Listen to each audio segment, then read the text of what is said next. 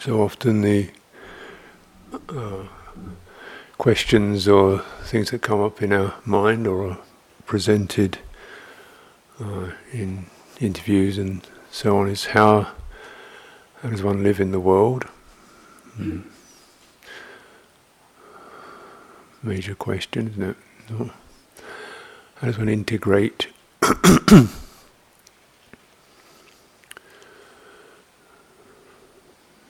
And the simple answer, if you don't disintegrate, you integrate. So just try to stop disintegrating into splitting up.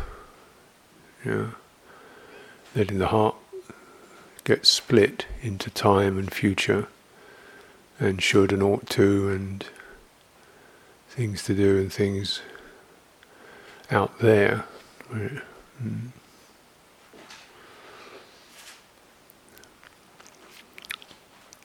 It's like having a good pair of arms.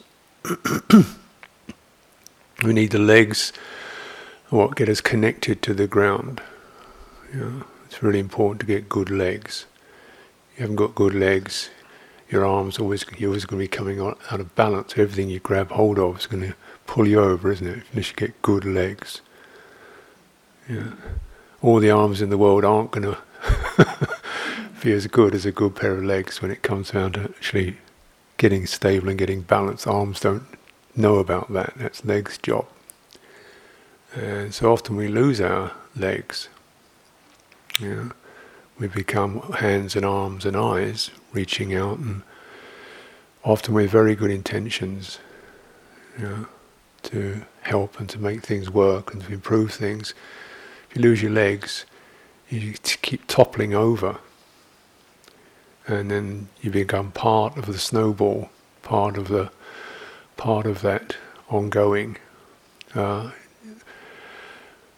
volitional sankhara dance, patching and fixing and binding and fumbling and saying sorry about that and trying to do better next time and this and that and the other.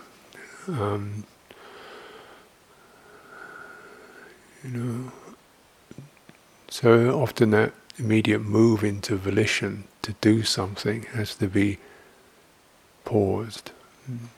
Just to come back into your legs, into the ground, into here we are. You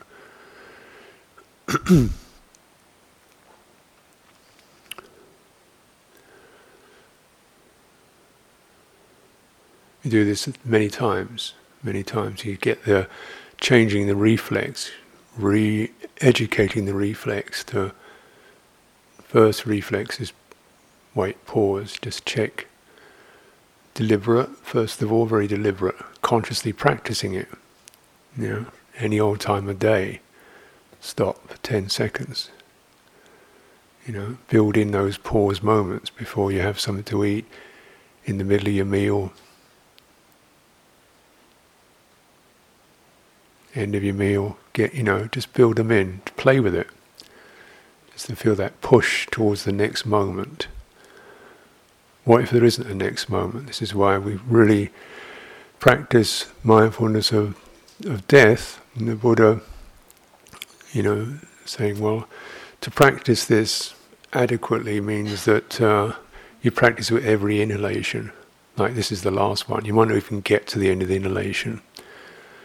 Now imagine if it's like that. Isn't that last inhalation really sweet?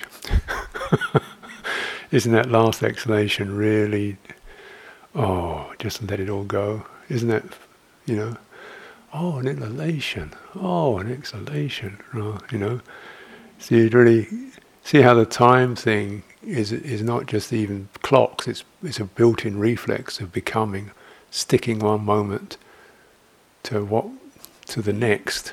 And there isn't a next, really. We generate a next moment.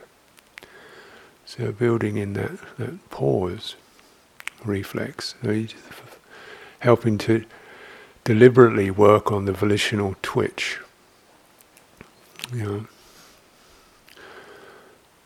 So,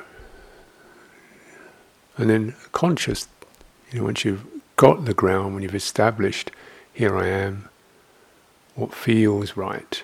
Again, keeping the volition, the intention, the motivation, the area, keep it in the heart. First of all, just let it, though you build it up slowly. And when you're in a retreat, you can do this. You don't have to jump into the thought immediately. That will come in its own good time. Remember, your thoughts are perhaps the stupidest part of your body. Because they're old, they're prefabricated. They're not really of the present moment. They're not really, they're learnt, aren't they? So you want to illuminate those thoughts by letting them come from the heart. Often not very clear, just the first movement. But really getting the felt sense in the heart, rather than jumping out. So here we are, and then the impression, the impact of experience touching us, and then how do I get to be with this? How do I accommodate this sense? How do I, find myself widening to hold this sense of what's being said or heard or remembered or read or complained or whatever's going on. Sometimes not very agreeable stuff, and often quite stuff that's easy to react to. And just how am I with that? With your own thoughts, your own memories, your own self-criticism, your own wish I'd done that. How do I accommodate this? So you stay in the heart. And then how am I with this? Try to stay at the feeling level of it, rather than go into the excuses, the apologies, and so forth, the verbal stuff, and the felt sense of, that's sad, or that's disappointing, feel awkward about that, or feel interested, eager with that. Wow, that's a great idea. Okay, that's fine. This isn't censorship, it's just holding it carefully. So the good intentions, the good wishes, holding it carefully. Right, now you're complete with that. What seems to be about the right thing from there? So then you come to the thought, coming up into your arms, if you like, the arms of your heart. The doing it bit, but those have no longer disconnected. No longer sort of impulsive, but collected. And maybe in that process of holding experience in the heart, we've filtered out the what am I, why should I, how dare they, this isn't what am I supposed to, I'm never going to get this right, and all that sort of stuff, and just feeling, the feeling is one of disturbed or stirred. Okay, what's the first thing? How am I with this? Perhaps with it just acknowledge feeling stirred, feeling happy, feeling excited, feeling a lot to do. Senses, the sankharas, contact impressions. Contact impressions. Contact is sankhara. Contact impressions. Before that moves into mental volition, holding the contact impression, not trying to stop it, but just holding it carefully,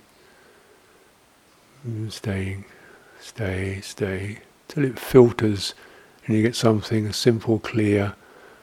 Maybe it's the time now just to say, I think I'll begin again. Maybe I just need to step back for a moment. The first things are often just things to really maintain the sense of integrity rather than moving forward. Like maybe the first thing to say is, I'm sorry about that. Or just that moment we acknowledge what's going on verbally, and then what are we going to do about it? So it's essential that we have this integration process rather than disintegration. And then we're just meeting the moment at a time.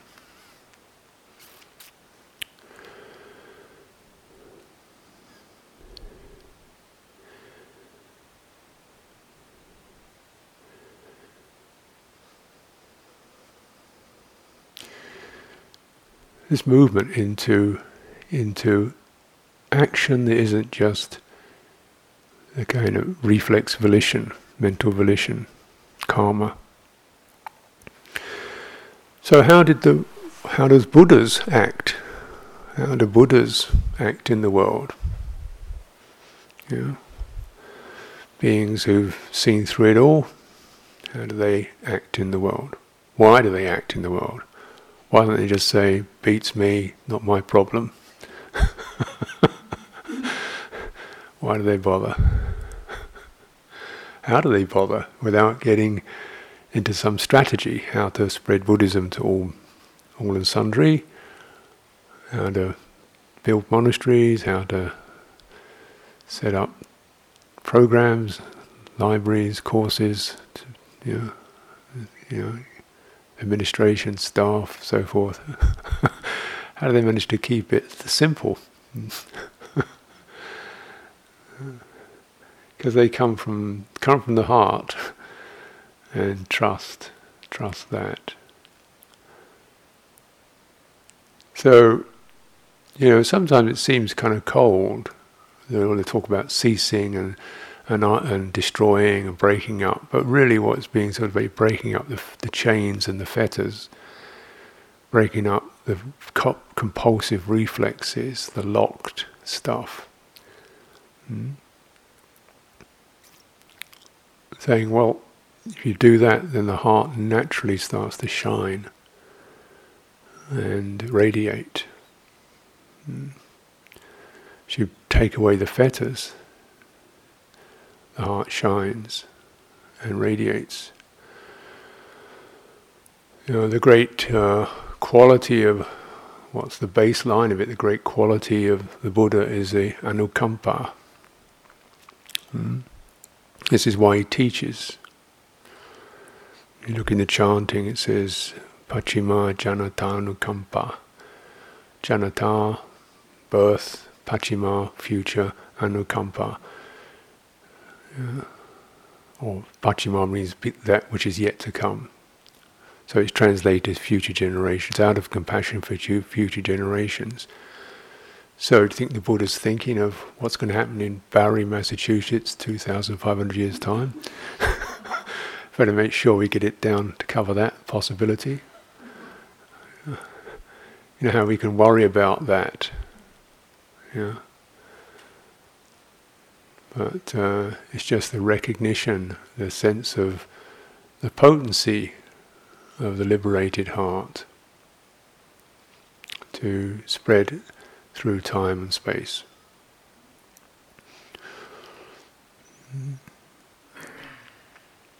Anukampa means to resonate with, out of a sense of sympathy, primal sympathy. This is the fundamental quality of Buddha when the Buddha is activated.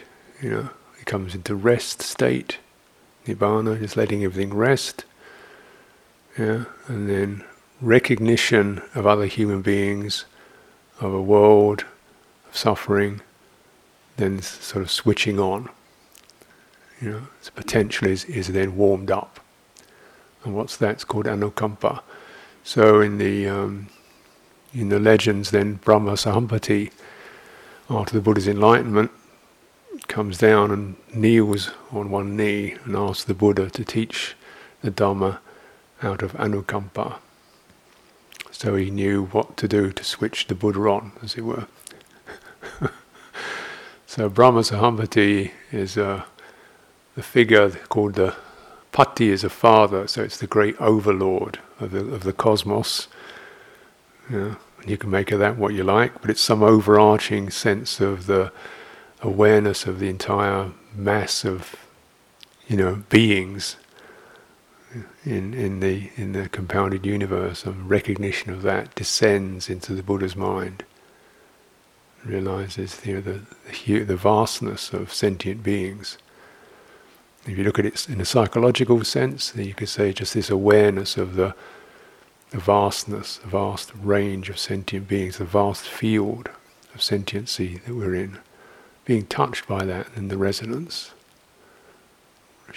resonance with that. And this is where the Buddha's boundless energy to teach. So he just starts, I don't know what to do, but I'll start walking off to Varanasi. Because that's where it looks like I could meet my friends and perhaps they'd be open. So, he didn't have a teaching worked out then. He didn't have a strategy. First person he taught, he didn't really get it right.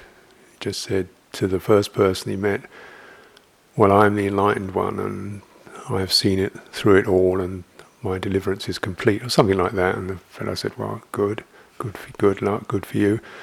But it wasn't, it's true, but it wasn't actually, useful. So then his second time, okay, let's try again. Meeting people you can recognize, and then just resonating with their predicament. These ascetics. He's saying, look, you are spiritual seekers. There are two things, places where you're getting it wrong. One is through denial, self-mortification, trying to wipe things out. The other is through tipping over, indulgence, getting caught up in things. So find your balance. It's like stand on your feet, stop tipping over. Get your legs down on the ground. Rather than pulling back or pushing forwards, get here. And then recognition of this wave that hits when we touch ground. The wave of both beauty and aspiration that comes up. A sense of clarity and purpose. A sense of here-ness. And then as you find here-ness, you find, wow, I'm here with this. And all the stuff comes tumbling out the closet. The energies, the volitional tendencies, not necessarily ghastly by any means, but things that get us going. Isn't this the way it is? The more here you get, then the more potential it is to pull things out from your karmic field that need to be understood, contemplated, met, resolved.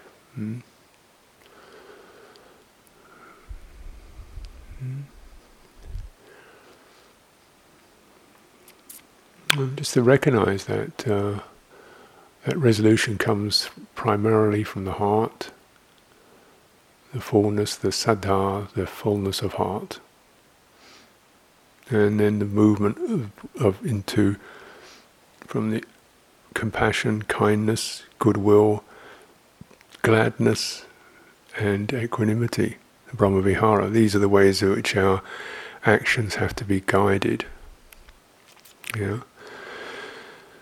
So stay in touch. Whatever we do, say or don't say, physically do or don't do, it always stays connected to the heart quality of goodwill, compassion, gladness, and equanimity. That's the way it is, and that's the goodwill is the basic quality, the willingness to be present with goodwill, rather than recoiling from, or we're willing to be present with, a welcoming quality, you could say, and something flowing into nourishment. We come from a place where we're willing, we're not resisting, and then we feel the quality of willing turning and overflowing into the wish to nourish and support and give to others, metta. And staying here with that, staying grounded with that, feeling it, enjoying it. We don't have to do anything right now. Just touch into how that naturally occurs as almost a fundamental, what else are we doing in our lives, really? Well, of course, you could say there's a lot of things we're doing in our lives other than that.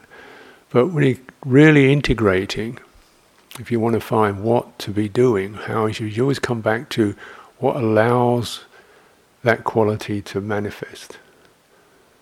What allows that quality to trickle into speech and actions? What allows that quality to have it express itself? It doesn't matter whether you're banging nails in wood or doing a computer program. Whatever you begin to remember, is this for the welfare of others? Yeah, is it coming from my heart? And just being careful to always keep, coming back to your feet on the ground, so it doesn't tip over into, I've got to do this. They want me to do this. It's my job to do this. It's my duty to do this. They need me to do this. This is when you lose your feet.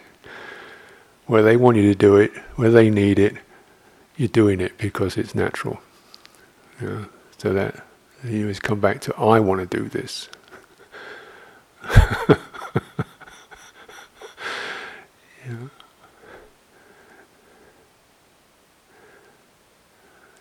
It's a natural expression.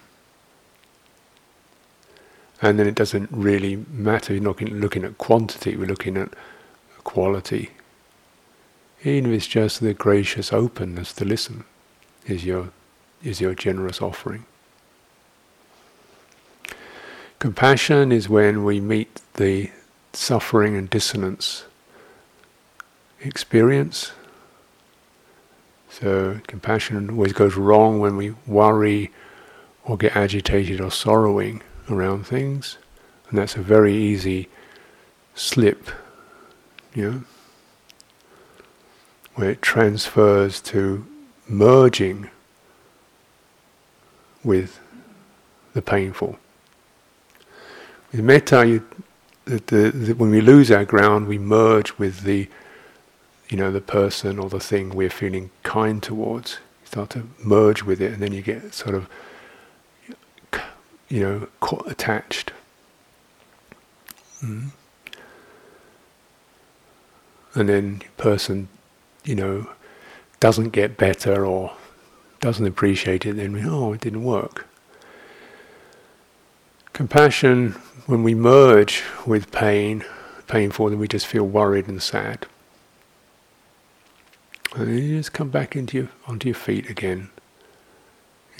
What is it like to meet the painful, the difficult, the problematic, the incurable? There's a sense, compassion is the awareness, I like to think of it as the awareness of helplessness. If we stop trying to fix and change things as that reflex, feel it's our job, our duty, then you always keep disengaging those reflexes, and you come back to just the heart opening with compassion, which is the sense of sharing and taking in the painful. One of the things that I guess some of you who do, work with people in distress or in hospices and so forth, how it's easy to see, death as a sort of a problem, or as something that shouldn't be happening. It's more a problem it didn't happen, wouldn't it be a real problem? Nobody died, just bodies stacked up on top of each other. And then, I don't want you to die because it makes me feel unhappy. Well, sorry about that. When we've merged with that which we see as suffering, we merge with it.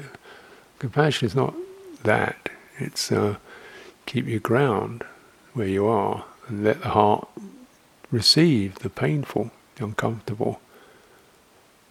And, just like we're receiving our own pain and discomfort, physical pain, discomfort, you can do what you can with it, but eventually you just have to widen, open and accept it. Be with that. That's your first thing.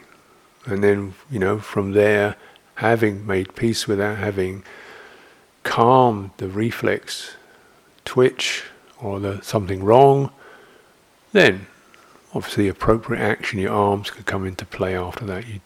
You do what's suitable.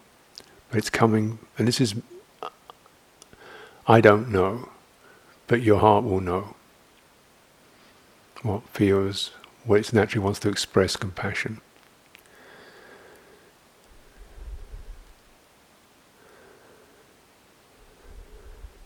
This is very fundamental. I remember a story, it's offered to you, a friend of mine who worked in or she was on call as her thing was when people were in their dying process, she would be called upon and she'd just come and be with them. Maybe they talk, or she'd just sit there, or people who could walk a little bit, they might walk a little bit, or she'd just sit there with them in their process, in their dying process, just sensing, here I am, open, in compassion. You don't have to be anything for me, I'm happy to be here, being with you.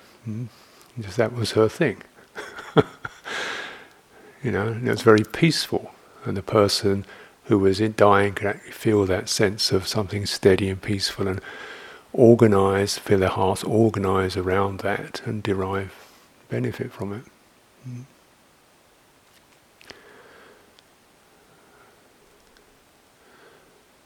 And one day she got this call that a woman died giving birth to a baby, and the baby itself was dying. So they said, "Would you come over? The father is there, so you just come over and be here."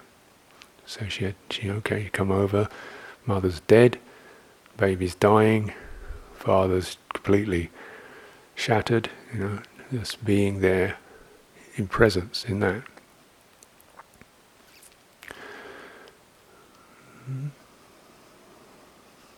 And she said, well, and then she sat there for a while, and then she said to the father, would you like to, maybe you should just even touch the little baby who was on its way out.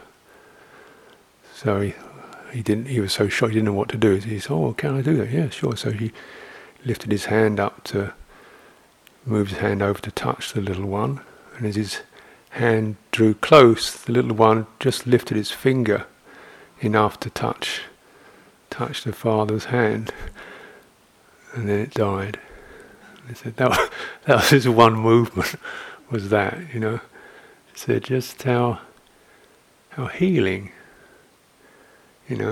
for the father, for everything, just the recognition of just touching is already compassion, isn't it? It's already,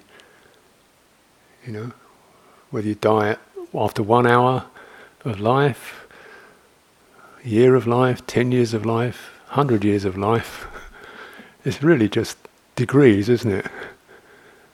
And just to experience a touch that is just the sense of connecting and sharing and being with and receiving. That's the touch of compassion.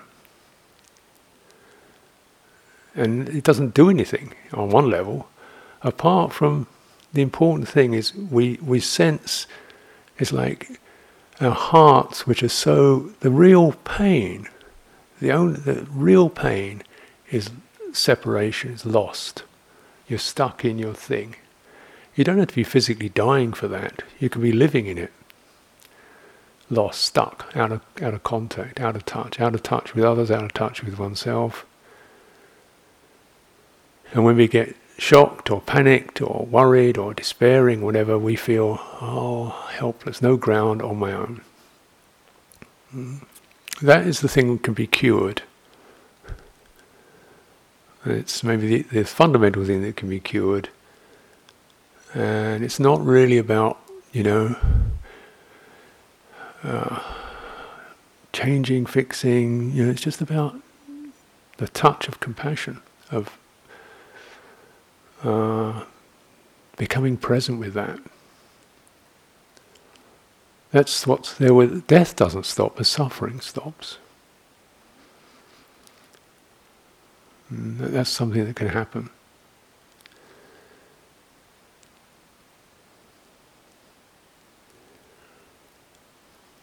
You know how separation occurs? You know how we all experience it as, I feel other people don't like me, I feel judged, I feel I'm not as good as the rest, I feel people don't understand me, I feel... There it is.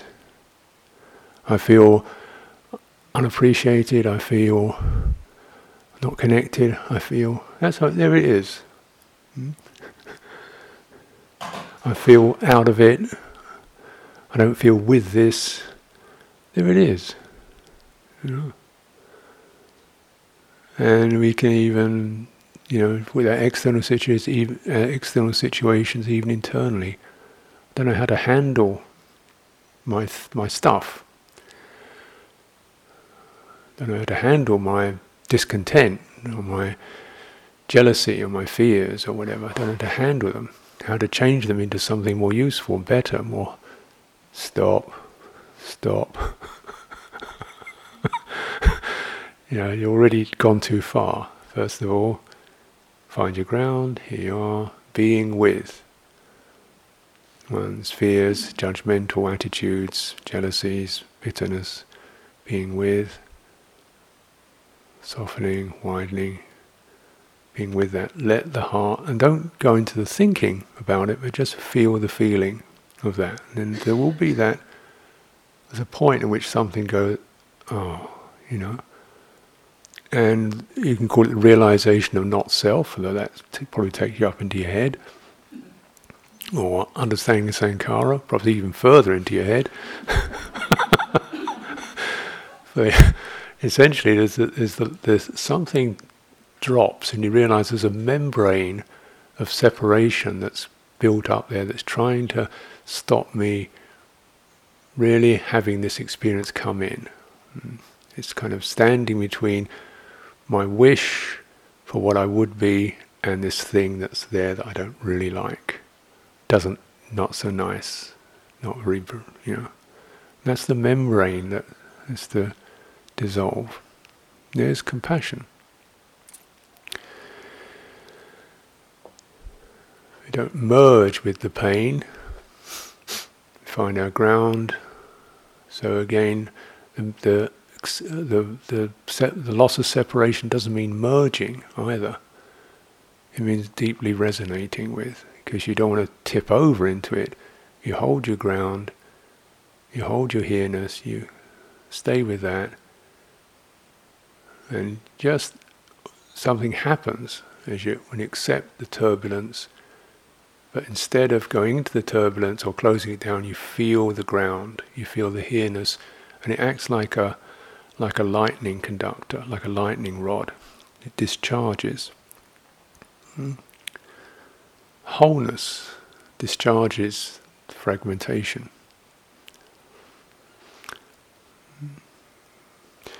Gladness, mudita, the ability to feel pleased, contented, uplifted, the welfare, the good fortune of others, rather than comparing oneself with. Appreciating skillful deeds. Appreciating one's own skillful deeds. Mudita to oneself, to others as to myself. So feeling the gladness of being able to open to the beauty of the good karma that we do, that occurs, that happens. Now we can sometimes feel either we don't notice it, or if we shouldn't notice it, you don't want to get proud about all these things, or because it gets interpreted as self, but just realizing that the beauty that we're in, a human being, and you see it in yourself and you see it in others, you see the beauty that we're in. There's nothing, human beings will do the most amazing things for each other.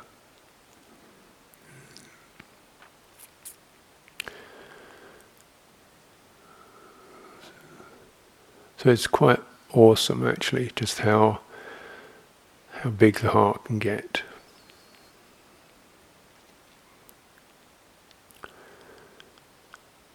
So it's very important to cultivate and lay the grounds down for cultivating mudita. And particularly rather than just as a one-off event, but we begin to sense the field of human generosity and goodwill that becomes manifest whenever it's possible. People when they're not messed up, under pressure, squeezed out, dehumanized, disconnected, it comes welling up all the time. Goodwill.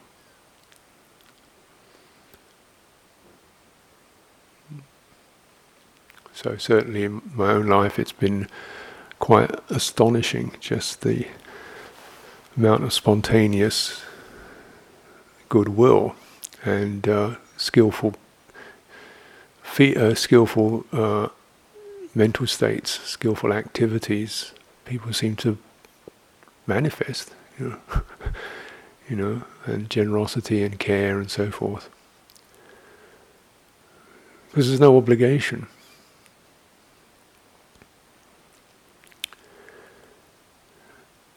Something about, the Buddha himself called an incomparable Sangha, incomparable field of merit. The people who practice correctly, who stay on the ground, who stay with that, something seems to generate around that. It begins to deconstruct the tensions, the fears, the apprehensiveness of other beings. And then naturally this quality of goodwill comes in. You can really trust that. Once you begin to see that, it gives you a strong sense of the most important thing is to stay connected to your own goodness and never lose it, whatever's going on. And when you're with people who are difficult, try to see the goodness in them, relate to the sanity rather than the craziness. Sometimes it's a little bit difficult, admittedly. And then upekkha, equanimity, the ability to widen to include the whole karmic field, both the skillful and the unskillful, as process. Something to be learnt here, something to be released here, something to be accepted here, something to be left speechless by, that we don't know. We can't justify, we can't dismiss, we can't, and this is very important because sometimes, despair gets more convincing than optimism. You can believe in that. But with equanimity, you can experience despair, but you don't have to believe in it. Yeah? You look around, yeah, plenty, yeah. I get that too. But rather than tip over into it, go statistical overload on just about every global issue you can come up with.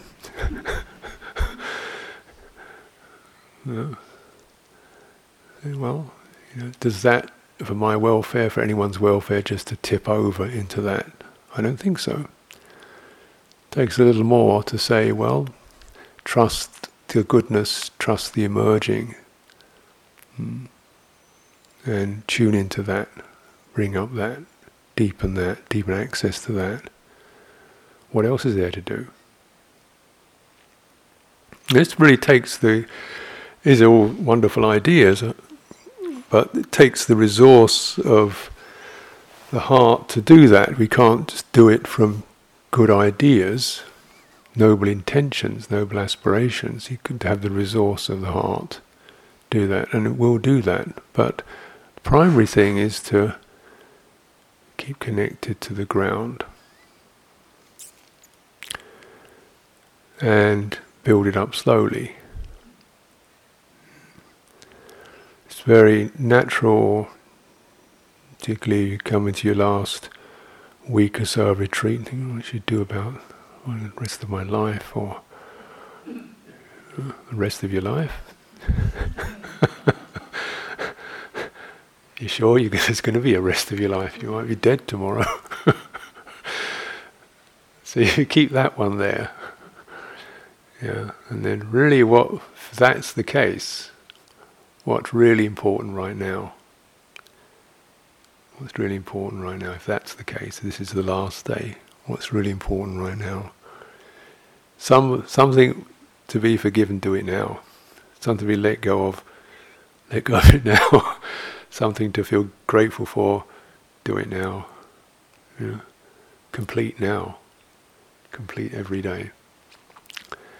So you start to look and you filter down what really was the bit about that event. You get down to it, right? What is really the bit about that project that I've got in mind? What's really the core piece of that project that I hope to be able to do for the next 10 years if I've only got one day? What was the real piece of that? And you would come down into your heart. Yeah, from the ideas in the head to the heart, just to feel grateful, just to let gratitude come up, just to feel, I don't mind anymore, that's finished, just to be able to do that, just to be able to sense, may you be well, rather than have to go and visit, that may happen. But right now, we want to say, touch it right now. So every day is a completion. And when you really fully access the heart, you realize your life is already complete. It's complete, it's finished, it's perfect. Now we've stopped time, and now that perfection is going to be tested with this appearance of changing conditions, seeing which ones we're going to get, how we're going to jump, which way the cat's going to jump. And interesting, isn't it? Something to learn here. Some way in which that heart can manifest, bring itself forth into specific points, details, but at a time.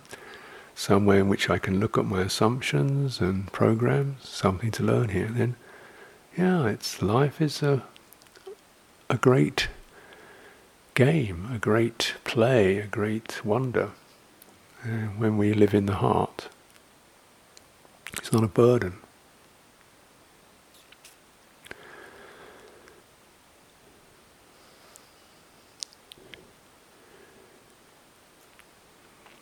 So just kind of bringing those two together, the reflections on passing away of beings.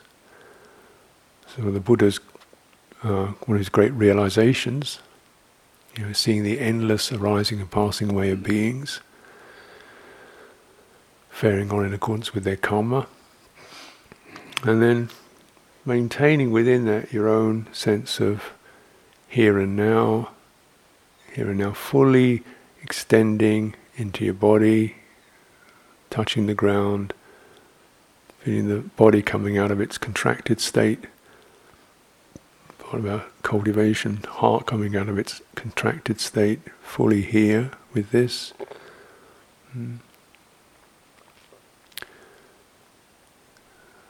And so then we let ourselves be touched by life.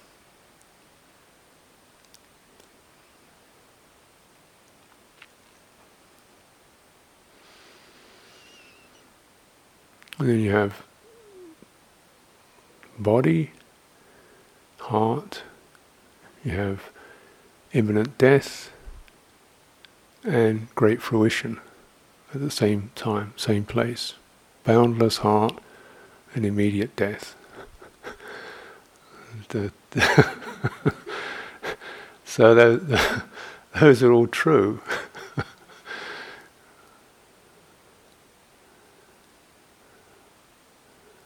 They're true senses, aren't they? To tune into. Realize who you are will not be this way for another moment. It's continually, it's passing.